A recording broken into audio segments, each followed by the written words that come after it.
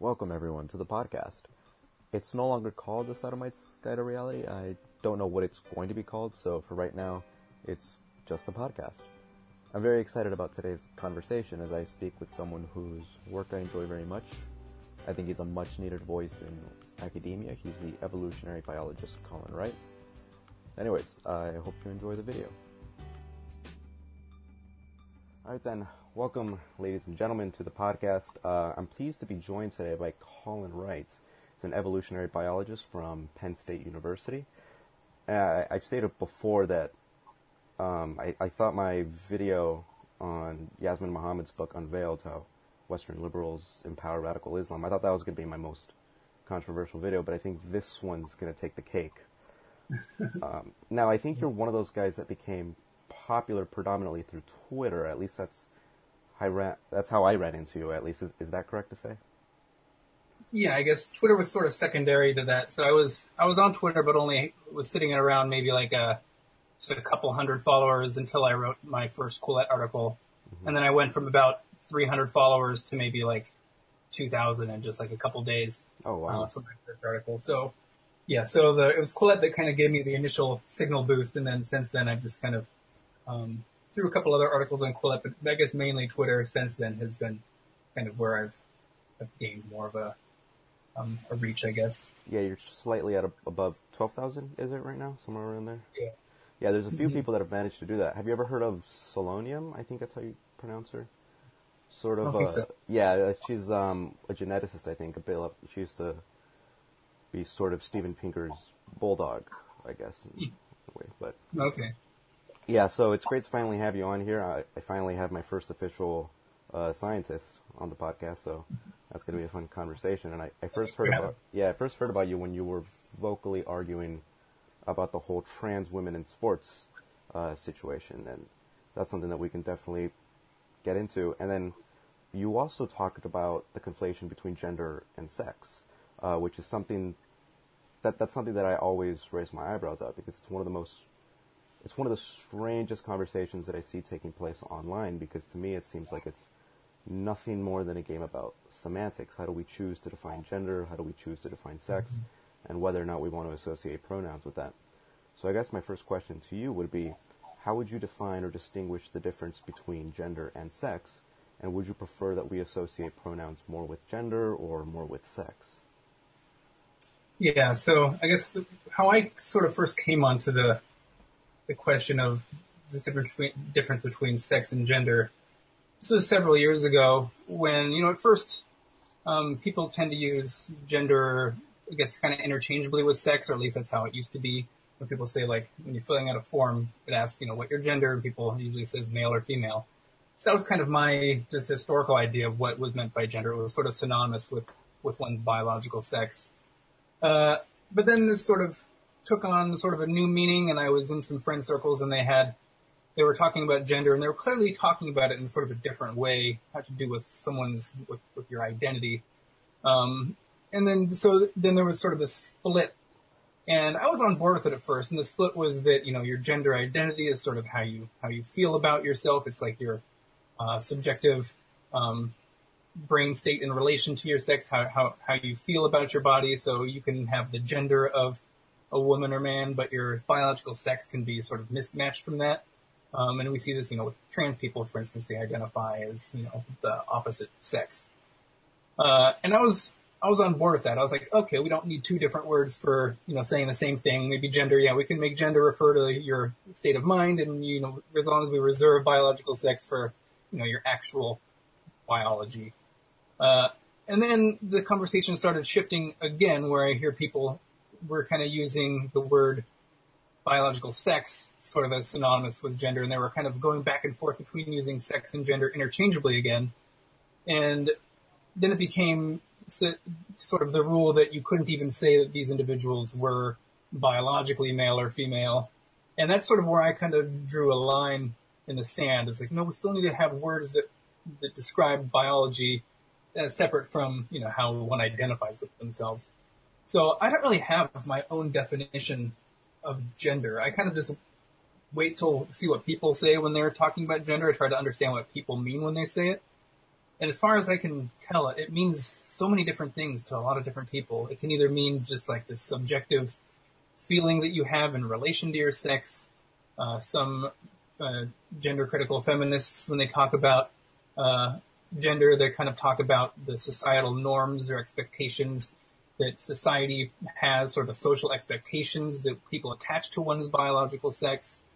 Then you just have sort of the social justice idea that it's just an identity. It has nothing to do with really dysphoria, but it's just, everyone has this internal gender identity, and sort of more Tumblr aspect of it too, where, you can just identify as whatever you want. And we have those hundreds of genders that are being made, every so often, and you can just pick from this laundry list of genders that you identify with. And so, that's sort of how I came across to really being very critical of this idea of sex and gender. So I pretty much just make the split along the lines of your biological sex refers to, your role in reproduction, whether your potential actual or past ability to, create sperm or eggs, has to do with your the types of genitals that you have, your reproductive organs, and how you've developed. And so that's something that's immutable. And gender, I pretty much just let anyone else define. I let them tell me what they mean by it, and then if I find any problems with what I think they're doing, if they're conflating it with sex or something, then I'll usually interject and talk about it that way. Yeah, and one of the reasons why it was so strange to me why people were having this conversation about gender is because they almost seem to be defining it as synonymous with personality traits, and it's strange that there even has to be a conversation surrounding around that. So when people say that we should associate pronouns with gender, right? So the they, thems, non-binary people that don't associate with perceived stereotypes when it comes to sex roles, that was always strange to me, why we need to have a completely new area of, I guess, personal perception, I guess, or something like that, or identity. I'm not really sure what the point is in trying to create new pronouns for that are. Because I always associated pronouns with sex, right? So when I refer to someone as he or she, I don't do so thinking in the back of my head that they should have specific gender roles in society or sex roles in society. That's not baggage that I'm adding to the pronouns that I'm using. It's just a quick, easy way to refer to someone based on their sex. And I can understand if someone would want to use they, them pronouns when it comes to intersex. That's perfectly fine.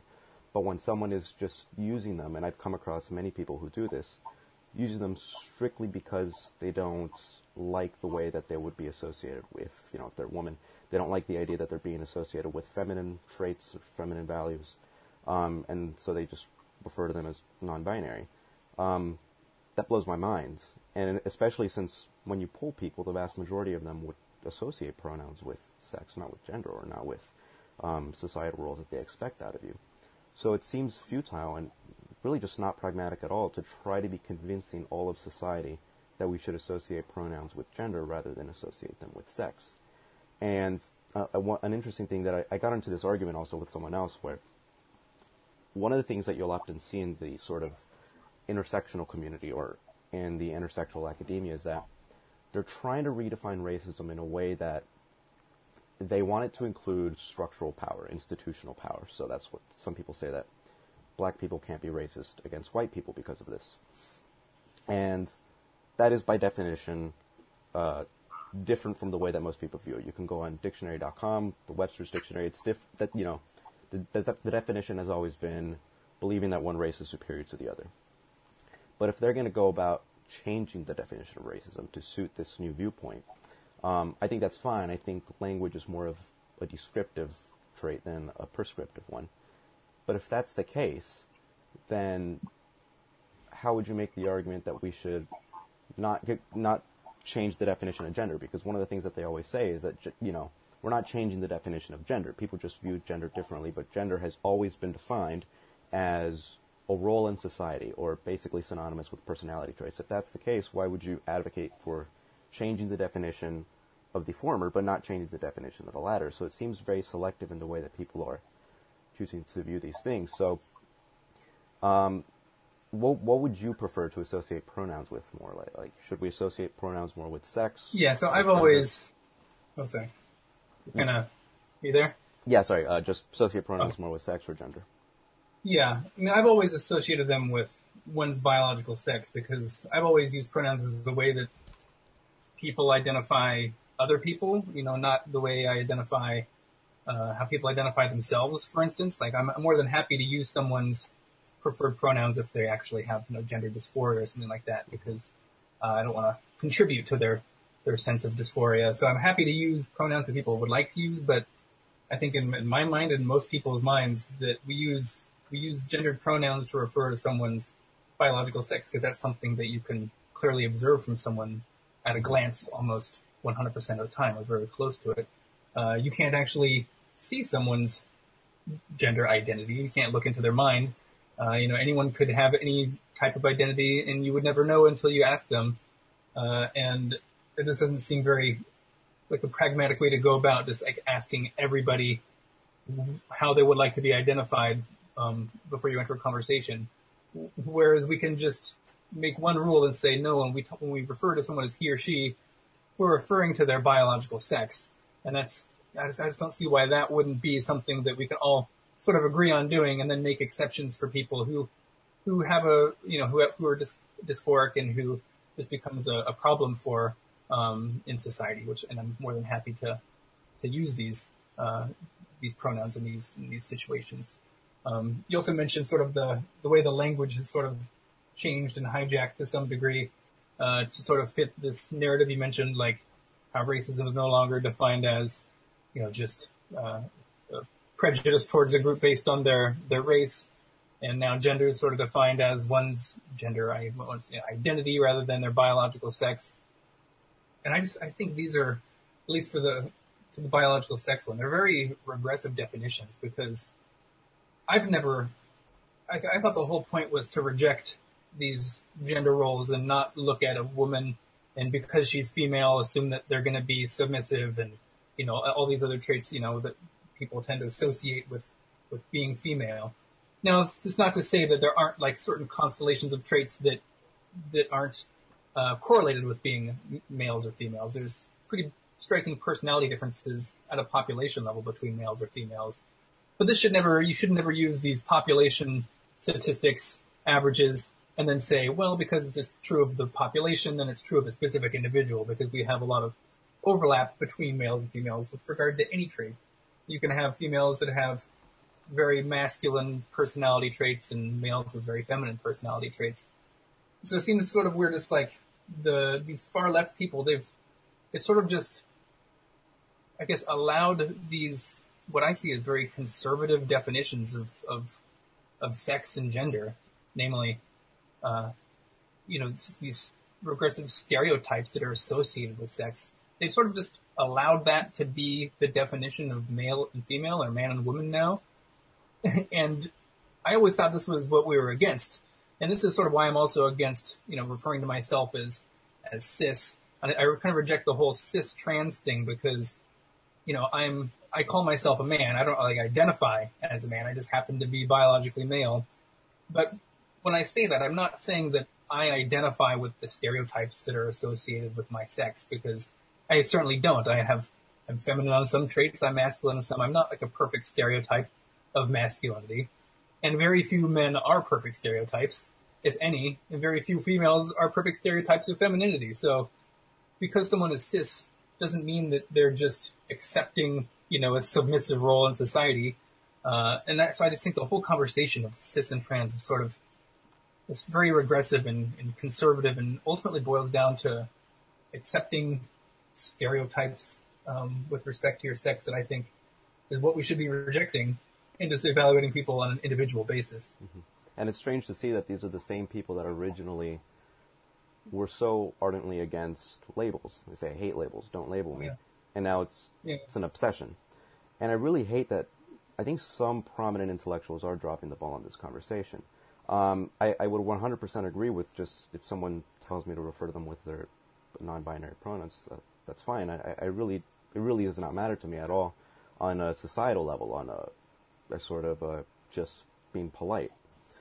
But when I was watching the Daily Wire interview with Neil deGrasse Tyson, and I always have to put a pin in this because whenever people hear, someone take the stances that we're taking, they immediately think that we're conservatives or on the right. And like, I promise you, I'm not interested in the culture war that the right is having. I'm not interested in it. But I do think, when I was watching Neil deGrasse Tyson have a conversation with Ben Shapiro, and Ben Shapiro brought this up, and he said, part of being in a free society is that we really shouldn't care the way that people live their lives on their own. So if someone wants to be referred to as something else, why does that matter to you? And I would say, I don't think it should matter legally speaking, but I do think we need to be intellectually honest with this. And whereas Neil deGrasse Tyson would originally say, when it comes to creationism, I'm more interested in the science, I'm not interested in what you have to, what your feelings would say. You also have to you have to use that same logic when it comes to this topic. And as I said, I'm perfectly content with referring to people as whatever they want to refer to themselves as. But that's not to say that we should be blocking the honest conversation about it, about whether or not what they're saying is actually true. And people like Sean Carroll, people like Neil deGrasse Tyson, whom both are my heroes, right? Neil deGrasse Tyson was one of the reasons why I wanted to become a physicist in the first place, and Sean Carroll was the person who propelled me in the direction of cosmology. It's strange to see them drop the ball on this because you would expect scientists, especially deterministic scientists, to be more interested in what is true rather than in what society wants to be true for the sake of preserving people's feelings. And so, and you usually see that trend generally in academia, and you're one of the few people in contemporary academia that doesn't abide by the social justice dogma. Not just that, but you're actually vocal against it. And I've heard countless stories from people that tell me, so many professors, so many academics walk up to me and tell me, I agree with arguing against this whole social justice and wokeness craze, but I'm just too scared to say anything for my job. But you're not. Are you concerned at all about what the ramifications on your career could be because you're vocal about this? Oh yeah, I mean, big time. So, yeah, it was a huge tormenting process for me to decide to actually come out and write my first Quillette article. Because, I've been in a kind of a precarious position where I've sort of entered the sciences, how long ago? 10 years ago when I started my undergrad, maybe a little bit more. And the reason I wanted to become a scientist and a professor was because I thought that, I loved evolutionary biology, and I just wanted to be able to both push, the frontiers of science and, be doing awesome research at the, pushing human knowledge forward, and also I thought being a professor around other scientists and on a university would just be sort of the best place to just be an intellectual, to be able to play with ideas with brilliant people from multiple departments.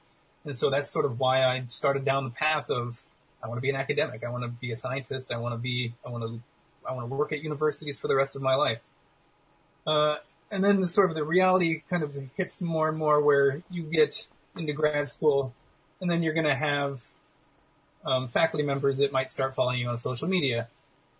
And then you don't want to anger faculty members. They're on your committee. They have control over whether you graduate and things like that. You don't want to anger them, so you kind of start self-censoring a little bit here, and you won't quite post the controversial things you might have posted on Facebook or something back in the day. Like I used to post a lot of stuff on intelligent design and creationism, and that was perfectly fine because the universities are very left-wing, and so there's no social cost for me to, really vehemently argue against these sort of right-wing movements. And so I kind of, over the course of being in grad school, I self-censored more and more, just sort of waiting, saying once I get a postdoc, maybe I'll stop self-censoring about this stuff so much. And then I finally got a postdoc, and I moved out here to Penn State, and then it was, now I'm applying for faculty positions, and maybe I'll stop self-censoring once I get a faculty position. Well, once I get a faculty position somewhere, if I get one, then there's 5 to 6 years before you get tenure. And so you're going to need to self-censor even more because you don't want to sacrifice, being, your chances of getting tenure. And then I talked to a lot of tenured professors, and they're saying, well, tenure is not even going to save you if people are determined on getting you ousted from the university. And so I just sort of had to I took this long look, and I realized that, well, I really refuse to self-censor for another, I don't know how much longer I'm doing a postdoc. Could be a year, could be 2, 3, and then 6 more years for, until I get tenure somewhere. And so I just realized this wasn't a trade-off I wanted to do. And I thought, how silly is this that I'm a biologist and I can't say something as uncontroversial as that biological sex is a real thing. And, males and females are pretty distinct. 99.98% of individuals are unambiguously male or female, and that a trans individual is usually always male or female to the extent that they're not intersex. And these are just uncontroversial things to say. And I just felt like it was insane that I didn't feel comfortable saying these things because of the backlash I'd get on social media whenever I even just took a little step in that direction. And so I kind of wrote my article, but I didn't release it for a while. It just kind of sat there. I wanted to submit it there. My advisor I was talking to, he said, probably should submit it maybe anonymously if you submit it at all. And I had another mentor saying well, don't even submit this thing at all because it'll somehow get traced back to you and it could ruin your career. And I just realized that this wasn't a game I wanted to play. I didn't want to have to self-censor. I wasn't willing to give up that aspect because that's the reason I went down this path to be an academic in the first place. And so if being an academic means that I can't think and speak freely on topics where my expertise comes in and is relevant, then this isn't a job that I want to do. And so I've started just speaking my mind on these issues, and I do worry that it's could hurt my potential for getting a job. I mean, I've since gone private on Twitter. I don't know if you've known the reason to that, but somebody went on one of the biggest job boards in my field, the Evo Jobs Wiki, where there's hundreds of people in my field, and ecology and evolutionary biology. It's a large field, but this is the main job board. Every job that's posted goes on there, and so postdocs, grad students, professors who are looking to move universities, they go here every day. There's hundreds, if not thousands, of people that go to it every day. Somebody uploaded a job because you can just enter in a job and it will show up on the very front page. And all the job title said was, Colin Wright is a white supremacist. Don't hire him. And then that was sat there for several hours. I have no idea how long it was. I got a message from the person who's in charge of the job board. They ended up deleting it after it was there for several hours.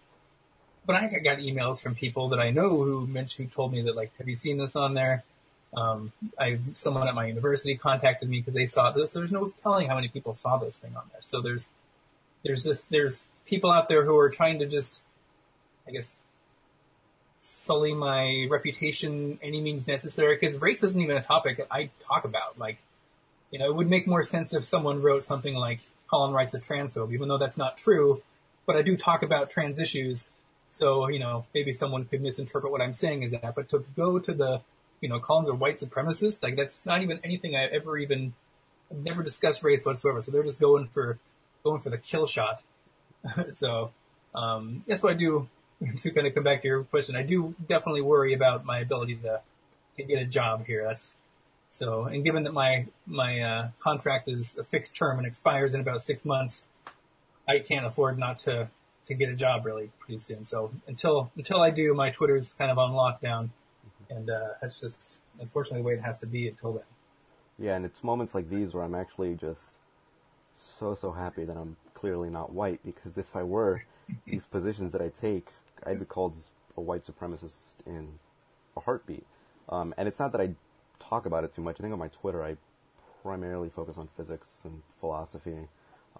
Very rarely will I ever talk about the woke brigade, I suppose. But, I am a free speech absolutist pretty much. I do think the left drops the ball when it comes to topics such as Islam, free speech, definitions. And as vocal as I am about the right, or vocal against the right, I don't think I agree with Ben Shapiro on a single thing. I don't think I agree with, even centrists like Brett Weinstein, whom I admire very much, Eric Weinstein. I don't agree with their fetishization of Christianity or of religion in general.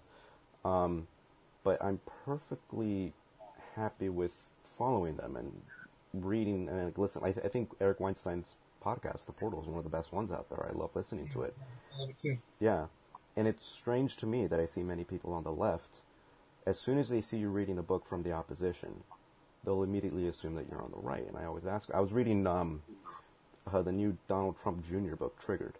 And, I was asked by my friend, because I have friends that come in, and they're pretty staunch lefties. One of them is like a Young Turks guy kind of deal. And he saw that book on my shelf, and he said, wow, I didn't know you were actually, you leaned right. I'm like, do you only read books that agree with your opinion? Like, that's so strange to me. I have a bunch of books. Right next to the Triggered book was Rachel Maddow's book, Blowout. But you didn't, look at that book and say, wow, you're immediately a lefty. And it's strange that I do think we live in a time where people are becoming more and more divided. I'm not a fan of Donald Trump at all, and I think one of the worst things that occurred when Donald Trump was elected was that even though he was against political correctness, I think he made matters worse for us. He made matters because there's this just huge now backlash, almost like a charged shot that the left was charging for quite some time, and as soon as Donald Trump was elected, we had to release it. And so, do you think that the direction that the culture is currently headed towards, do you think maybe once Donald Trump leaves office and, we get maybe a president with a blue tie on or something, do you think maybe we'll get to a point where we can look back on times like these and say, oh, thank God it was just a phase. It wasn't actually the culture changing into one that is more focused on preserving people's feelings. It was just a small phase that we had. Do you think, we're going to get to a point where you can talk about your actual viewpoints without being concerned about your job? It's a good question. I kind of flip-flop back and forth on a daily to sometimes monthly or even hourly basis sometimes on what I think about that. I don't even know what direction I would say the country is going in, because I just see it more just sort of like splitting in the middle, like it's being polarized so much. And I've mentioned on Twitter before how I view it as this positive feedback loop that they're stuck in this cycle where you have these far left social justice activists who are convinced that everything is institutional racism, white supremacy, sexism, misogyny everywhere. And then you see someone like Donald Trump, who I sort of see as someone who was elected in response to this insanity and this PC culture. And so Donald Trump comes, to power. And then instead of the left being self-reflective and being like, okay, this is in response to us, they just see this as more evidence that they're correct and that they're going to double down on the fact that white supremacy and sexism is taking over. And so they're going to go further to that degree. And then now the right, I think, is probably going to want someone who's similarly, like Trump, who's going to put it to their faces even more than Trump did, or, maybe in the similar vein. So I don't know how it's gonna wash out, because there needs to be something that just breaks that positive feedback loop of insanity. I just see it as a sort of this spiral that we're kind of caught in. The only way I think we can get out of it is because I do think, and if you've looked at like the hidden tribes test, I mean, I've taken that before. It's sort of like a political compass test, but it's more of like, what political tribe are you in? Oh, I really? And yeah. It's pretty comprehensive, and I thought did a pretty good job. And it breaks society down. I think there's like 8 or 10 or something different tribes. And this far left activist, was only about 8% of the left. Oh, no kidding. And I wasn't included in that. I was, a couple over, still definitely on the left, but not definitely in the leftist activist one. And so I do think it is a minority view. It's a minority view in the country as a whole, for sure. And it's even a minority view on the left. There's just a lot of people who are being silent about this, or they equate social justice with civil rights. In their mind, they hear social justice and they just say like, oh, it's synonymous with civil rights. They don't realize the ideological shift that's actually taken place in there. But I think sort of as people on the left become sort of more awakened to the fact that social justice movement is not just a natural outgrowth of the civil rights movement. This is different entirely. They have a different sort of epistemology behind their ideas and the way that their vision for society. And I think the more this gets exposed, the more we have people denying the existence of male and female. If this turns into the Olympics and you see more trans women beating women, in their sports and taking away, gold medals or any medals or even any place from females, there's going to be a backlash against that. And so I think that once sort of a certain quorum is reached of, I guess, societal awareness, mainly on the left, I think the right's sort of aware of the insanity that's going on. But we just need more people on the left to be sort of cognizant that this is a different thing entirely. Don't just go along with it because they are voting Democrat and they are ostensibly for gay rights and all these things that you like, because there's just a fundamental shift in the way that they're actually approaching these problems that people aren't really registering. Mm-hmm. And I think just to awaken more people on the left to the fact that this is different. That's the only way that we're going to be able to sort of actually shift the society in a way that's going to break the spiral, as I see it. Yeah, and you brought up a good point there that the people that adopt these hard left viewpoints, they are in the minority. There really aren't that many people out there that actually hold such radical views, but they have so much institutional power that they can change the course of the way that the left is perceived. And, I'm a big fan of David Pakman, who has a show called The David Pakman Show. He's a staunch lefty. But I think this is one of the things that he doesn't recognize, that he made a video on the regressive left a while back, but he doesn't seem to holds them to the same standard that he holds the far right to. And, and Sam Harris brings this up quite often, is that, and he even retweeted an article about this, where the people that you would expect to just be labeled as crazies, to not be viewed intellectually serious, they're the ones that are infesting the social sciences. I think, 30% of social scientists consider themselves Marxists, which I don't think there's a problem with that if you consider yourself a Marxist, but when you have such a high percentage of people within a specific academic discipline abiding themselves to the same exact viewpoint, there's going to be a problem there. There needs to be viewpoint diversity, and Jonathan Haidt wrote about this wonderfully in his book, The Coddling of the American Mind. I'm sure anyone listening to this already knows who Jonathan Haidt is, a psychologist at NYU, I think. But he's great, and he talks about this, and he talks about the current social justice movement, where even though there does tend to be a general liberal trend when it comes to social values, and Steven Pinker also talks about this, what we're seeing today, as you said, is different. It's not going by the same trajectory that the previous liberal movements were going by. It's like liberal, but then there's a sharp spike that occurred.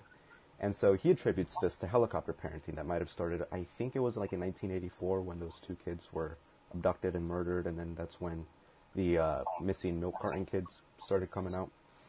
Mm-hmm. And I think there could be some truth to that. And then something also that we could, if you want to finish something up right now on this topic, feel free to do so. But a good way to segue this conversation into another area of interest that we both have, which is atheism and secularism, is that some people on the right have argued that the drop in religiosity, the drop in religious institutions, and the social cohesion that would be brought about by religion is causing this increase in social justice movements, because social justice movements are very similar to religion. So do you think there's any truth to that claim? And also, if you want to finish off anything, feel free to do so. Yeah. So I think there's some truth to the claim that, there's a vacuum of religion or whatever on the secular left, or I kind of look at it more in terms of systems of belief that create meaning, I guess is sort of the way I like to look at it. But I don't buy the narrative completely, because as James Lindsay's been posting, and I've seen a lot more things, you're starting to see sort of this wokeness, this, the applied postmodernism, the whole, that sort of ideology, that epistemology, that's showing up in religious congregations as well. it's taken a little longer to do it. I think the left is probably more susceptible to these sort of secular versions of meaning making, just because they're not religious. They don't already have a system of belief. Like if you're a Christian or Catholic or Muslim or something, you already have these sort of built-in systems of meaning making, and so I see them as probably being less likely to immediately take up these postmodern religious type narratives. But they're definitely not immune to it. Like there's some competition for meaning making going on. And so I think the left is more likely to sort of just like take it up quickly, but I see it more of just sort of a foundational problem where this sort of postmodern ideas, are sort of happening beneath everyone's feet at the same time. It's just kind of being taken up in some communities more rapidly than others. That's the best way I think I can, the kind of the way I see it going on. Mm-hmm. Yeah, especially since a lot of the values that social justice advocates holds are at odds with a lot of values that religion practices. And it's funny because I generally tend to be more critical of liberal interpretations of Scripture than I do of right-wing interpretations of Scripture. Because I would say that, in order to view any Abrahamic text with a liberal lens, in a way that you could view Jesus as a social revolutionary who's also a feminist, or you could view Muhammad as the same thing, I think you have to have an inaccurate diagnosis of how society was back then. I don't think it's as intellectually honest as the literal interpretation of it would be. And so in my religious studies class at university, when I started talking to my professor at the end of the quarter, he was actually shocked to find out that I wasn't a right-wing conservative. He's like, I could have sworn you were on the right, like based on how critical you were of everyone in that class. I was like, well, I'm not, but I just think they're at least more honest. And,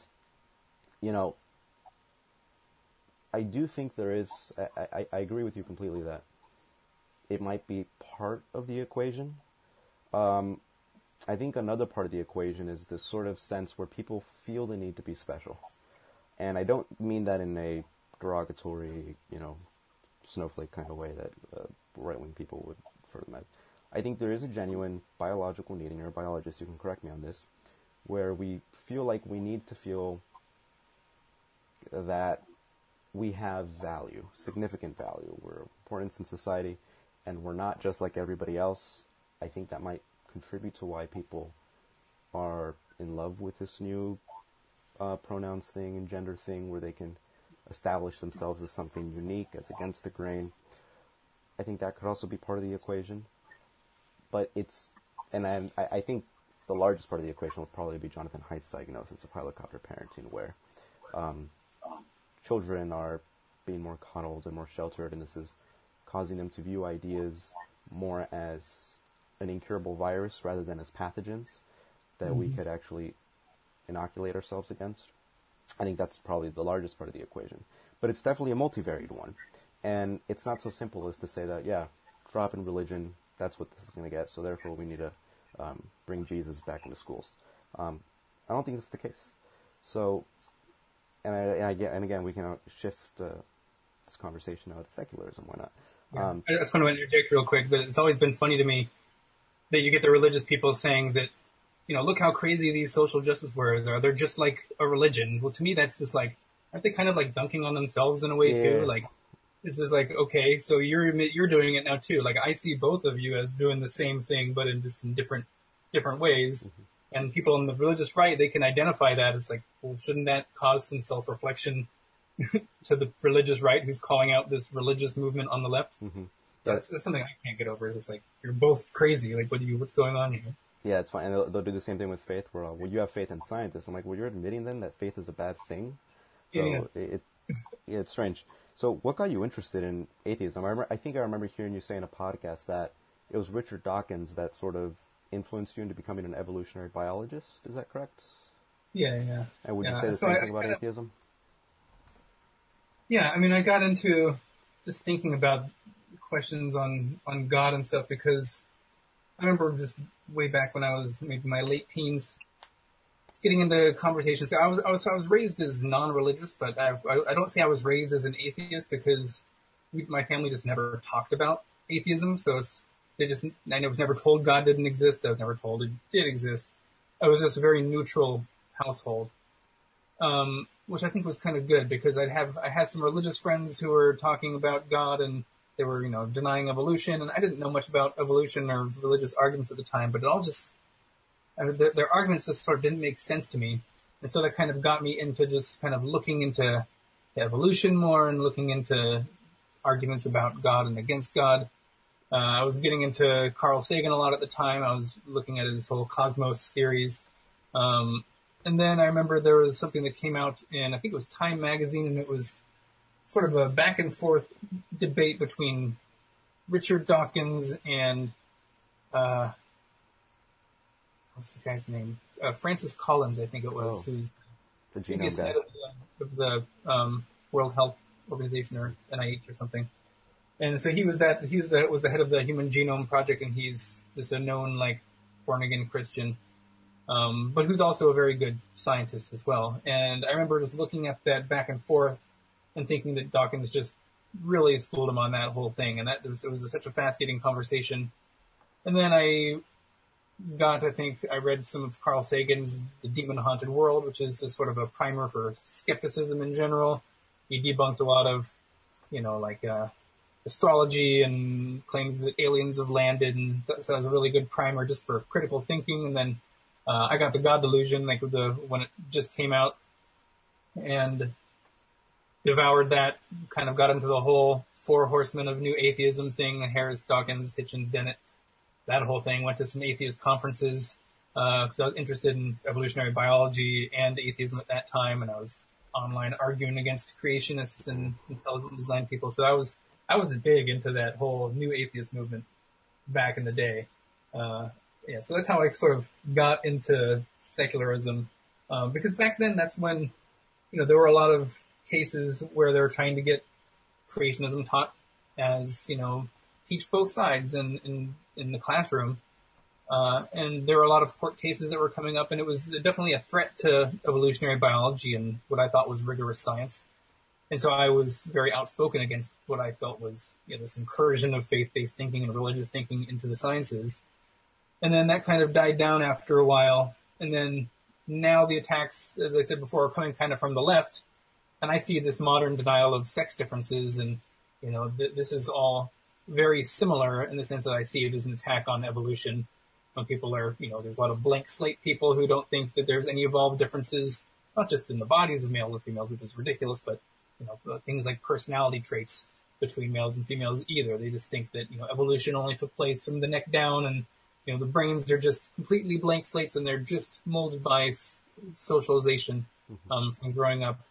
And to me, that's even more evangelical and religious in nature and faith-based than intelligent design and creationism. And I actually see these new movements as being potentially even more destructive to society in a big way too, because I think they kind of touch on more issues of human rights in a way that sort of intelligent design doesn't really. So if people start believing in intelligent design more, I don't see how that's really going to impact human rights in the same way that denying sex differences are, going to impact females, for instance. So I'm just sticking by my same guns of speaking out against these non-scientific sort of religious faith-based core arguments. And I feel like I've gotten used to seeing a lot of these, these logical fallacies from arguing with creationists and intelligent design people so much. Mm-hmm. And I just see these exact same patterns of thought now coming from the left. And I'm just doing the same thing I've always been doing, speaking out against attacks to science. But now it's coming from a different side, and it's kind of more precarious because it's a side that I'm ostensibly on and I'm trying to get careers in. But as you mentioned, if you say, you had your book triggered and everyone thought you were a right winger, well, now apparently if I am arguing with people online about whether or not males and females are different, now I'm considered a right winger, even though I almost check every single box on the left politics wise, except for maybe I don't hate capitalism. That's about the only right wing thing. And even then, I'm still not free market everything. It's I'm still for regulated markets. I don't even know how I've been painted as some far right person. even though I almost check every liberal box I can imagine. So, yeah. Yeah, that's what makes it almost impossible to have these conversations where, because people are so tribalistic by nature, they'll immediately paint you as the other if they just disagree with 5% of the things that you guys talk about. You could agree with, well, what is this called? Like the bias of small differences or something? Narcissism of small differences. Oh, yeah, yeah, there you go. And it makes conversations almost impossible because I'm pretty much on the same boat as you. I tick the boxes on the left almost 9 times out of 10. And exactly like you, the only difference would be that I don't hate capitalism. I'm probably more on like the centrist Steven Pinker board when it comes to capitalism. And so, it's awful to talk about this with people that I'm good friends with, or even vocalize it online, because you'll immediately be attacked by the pronouns people. Sam Harris has been accused by this one guy named Essence of Thought I made a video on it. Oh shoot, I don't know what his pronouns are actually. I'm sorry, but yeah, I don't know. I made a video about this guy or this person. I'm not being an asshole and misgender. I don't remember. I think on their YouTube channel they go by all the pronouns. So I think they go by they and whatever. I don't think they care. Okay. Yeah, they talked about Sam Harris giving in to the Christian right because of his viewpoints on transgenderism and gender dysphoria and whether or not they should be participating in sports against biological women. And it's like, so as soon as you disagree with the established dogma that you've given yourself, that your side has constructed, you're either on the left side or on the right side. And it's so horrifying that there can't be nuance in this conversation. There can't be any benign difference in thought. Everything always has to be weaponized. And it's scary that someone even as pretty much radically left as Eric Weinstein and Brett Weinstein will be viewed as right-wingers because of this. They're not on the Douglas Murray side, where Douglas Murray, who is politically on the right, also recently published a book called The Madness of Crowds about every one of these topics. It's an interesting read. I recommend everyone read it. But, it's horrifying to see people place themselves in these tribes, in these camps, and even people on the right that claim to be for freedom of speech, that claim to want to have honest discussions and honest conversations. I think they're using a lot of the same tactics, whether they see it or not. I like listening to Ben Shapiro. I listen to the Ben Shapiro show, and he's one of the people that always talks about bringing civility back into these debates. But I don't think you're really helping your case when you're selling mugs that say leftist tears, or when Dave Rubin consistently talks about having civil discourse but refuses to have people like Sam Cedar or David Pakman on. And I think, going back to whether or not we're actually going to get to a point where we no longer have to be concerned about this, we can talk about our viewpoints without fear of academic repercussions. I honestly have no idea at this point. Because even though these crazies are a minority, they're a very vocal minority, and they carry so much institutional power, much more than they deserve to be holding. And so, and I agree with you that, yeah, there are religious undertones among all of these things.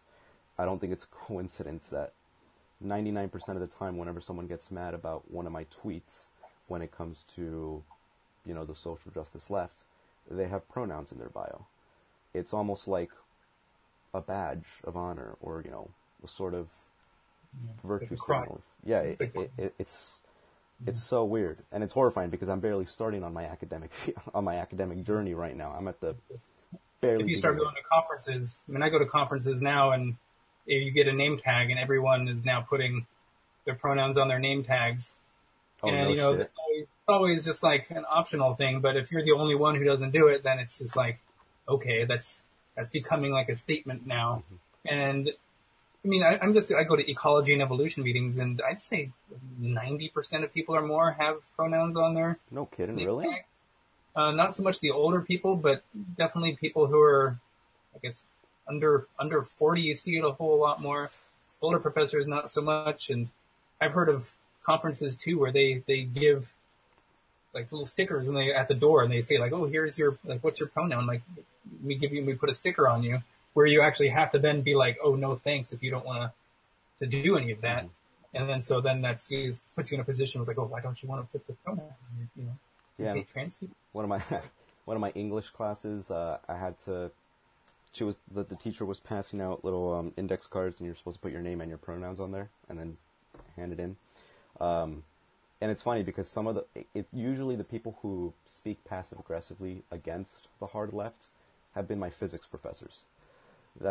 So that was always interesting to me, and of course it's always the social scientists that are completely on board with it. And I've never I don't really go to any academic conferences. I've gone to a few for APS physics, but that's just as a student. I think physics is the next victim. Have you read the whole like white empiricism paper by that one lady who came out recently with the article criticizing how the racism in physics about string theory and all that stuff? Have you seen that? Yeah, the thing on quantum papers, that was James Lindsay was the one who was talking about it. Yeah. Oh my God, I honestly have no idea what's going to happen in here. But a good way, I think, to end off this conversation is to talk about your academic fields, because you mentioned before Richard Dawkins was one of the people that inspired you to become an evolutionary biologist, and I think you study insects, like social behaviors in insects. Is it? I do. Yeah. So I guess just talk a bit about your research, your current research, and what it is that got you so interested in evolutionary biology.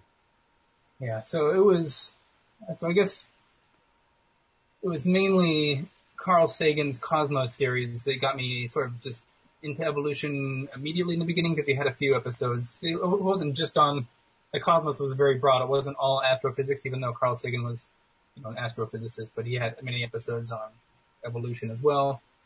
And that always just blew me away. And then when I started getting into Richard Dawkins, he obviously is an evolutionary biologist, and he has a book called The Ancestor's Tale, which is basically written as sort of this backwards journey from now into the past until, the very origin of life. So you meet your ancestors at every node all the way back until the beginning of life, and then he discusses what those ancestors were like, the environments they were in, and then what led them to evolve in these situations. And it was just, I think it's my favorite book of his. It's just a complete masterpiece. And then I got into, from reading him, he always talked about, he had these intellectual disagreements with this guy named Stephen Jay Gould on the topic of, it's called group selection, where what's the target of evolution? Does evolution only target individuals or genes, as Richard Dawkins would say, or can entire groups be an object of selection? Are there group level traits that are selected for, or are group level traits just sort of an emergent property of individual selection? And so that kind of got me thinking about social behavior, group selection versus individual type selection. I read a lot of Stephen Jay Gould too, because he wrote a bunch of natural history essays. He's got, I think, 10 or more just compilations of natural history essays. And I just remember kept going back and forth. I'd read Dawkins, and he would seemingly dunk on Stephen Jay Gould about group selection. Then I'd go and read Stephen Jay Gould, and I would see him dunk on Dawkins. So I kept switching back and forth of this whole group selection debate of who I thought had the best arguments. And so that's sort of what got me into wanting to study social behavior, like ants, bees, wasps, termites, just any social behavior in general, not particularly but for social insects. So I was really into that when I went back to school as a biology major. And then, so I knew I wanted to study social behavior to some degree when I got to grad school. So I looked for a bunch of grad schools that were doing it. I thought I'd probably end up working with honeybees or something, maybe even ants, because those are kind of the most prevalent organism that people are studying social behavior in. But then I found a lab that was fairly new, and it was at the University of Pittsburgh, actually. It's where I started grad school. And it was a lab that studied personality in social spiders. So it looked at both the individual behaviors of social spiders, and then it also looked at the emergent collective behavior of groups. So you can actually look at personality at different levels. So personality is basically just defined as like consistent differences between individuals and the way that they behave over time. So it's pretty straightforward. Like people can be more aggressive. Humans have personalities, dogs and cats. If you have more than one dog, you realize that they behave differently, and they're pretty consistent in the way they behave. Some dogs are aggressive, some are docile, that type of thing. But groups too also can have differences in the way that they consistently behave over time. And so this lab was looking at both quantifying the levels of individual behavioral variation, how that's linked to collective behavior, and then how collective behavior is selected and how it actually contributes to the success or failure of the entire society as a whole. So that's sort of what I got into, studying social spiders. And then I kind of pursued 2 dissertations side by side. My lab eventually moved to Santa Barbara because my advisor took a job there and I moved with him. But then I also now look at, I'll finish the spider thing real quick. So with the spiders, I specifically am looking at what determines their collective behavior. So I can get a bunch of different colonies of spiders. I test the individual behavior of every spider in the group, and then I can kind of create artificial societies, like artificial colonies of known behavioral composition. And then I can see how their behavioral composition sort of influences their collective behavior and things like how well they forage, how well they're taking care of young, how well they're repairing their webs, colony defense, and things like that. And then I'm specifically looking at them in relation to colony defense, really, and whether or not if I can add sort of environmental fear in these situations, what does that do in terms of influencing the collective behavior of societies? So you can test these colonies in the lab, and you can say like these bold colonies, they attack with more individuals than colonies that have more shy individuals. But then what I've been working on with them and discovered is that if you expose them to like chemical cues of a known predator, then that basically just erases all of the colony level differences you see between these colonies. They become fearful and they no longer have this emergent behavior, even towards prey that they would normally eat, and that aren't threatening to them. So even if they're just in an environment that has, potential predators, they're going to be kind of handicapped because they're going to be more fearful in contexts where they shouldn't be fearful. It would be beneficial to actually be really bold and attack prey items.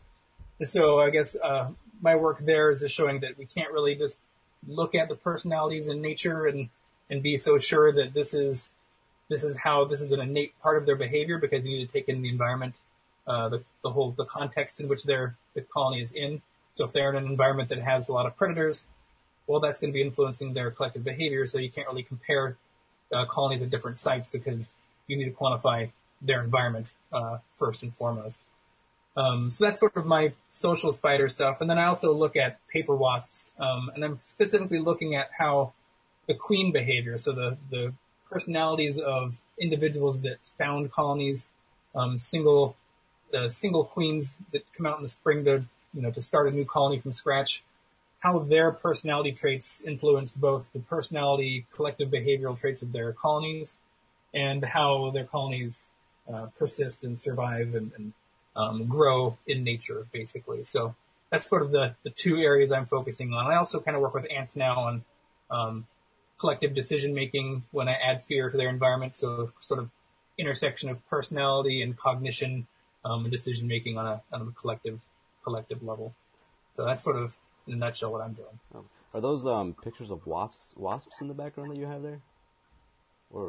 So all those, they're actually, that was a gift when I graduated, when I got my PhD. And those are the 3 systems that I worked on. My advisor had these watercolor things commissioned for me, amazingly. I spent a fortune on them. But on the far, let's see, look right there, that one I think is paper wasps.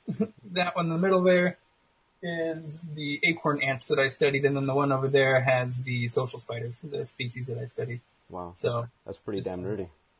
Yeah. So, all right, so we're passing, I think, about an hour and 5 minutes right now. So I want to thank you so much for coming on this podcast. I was surprised when you even responded to me. And again, I've been a huge fan of your work. People can find you at Swipe Right, right? That's your Twitter?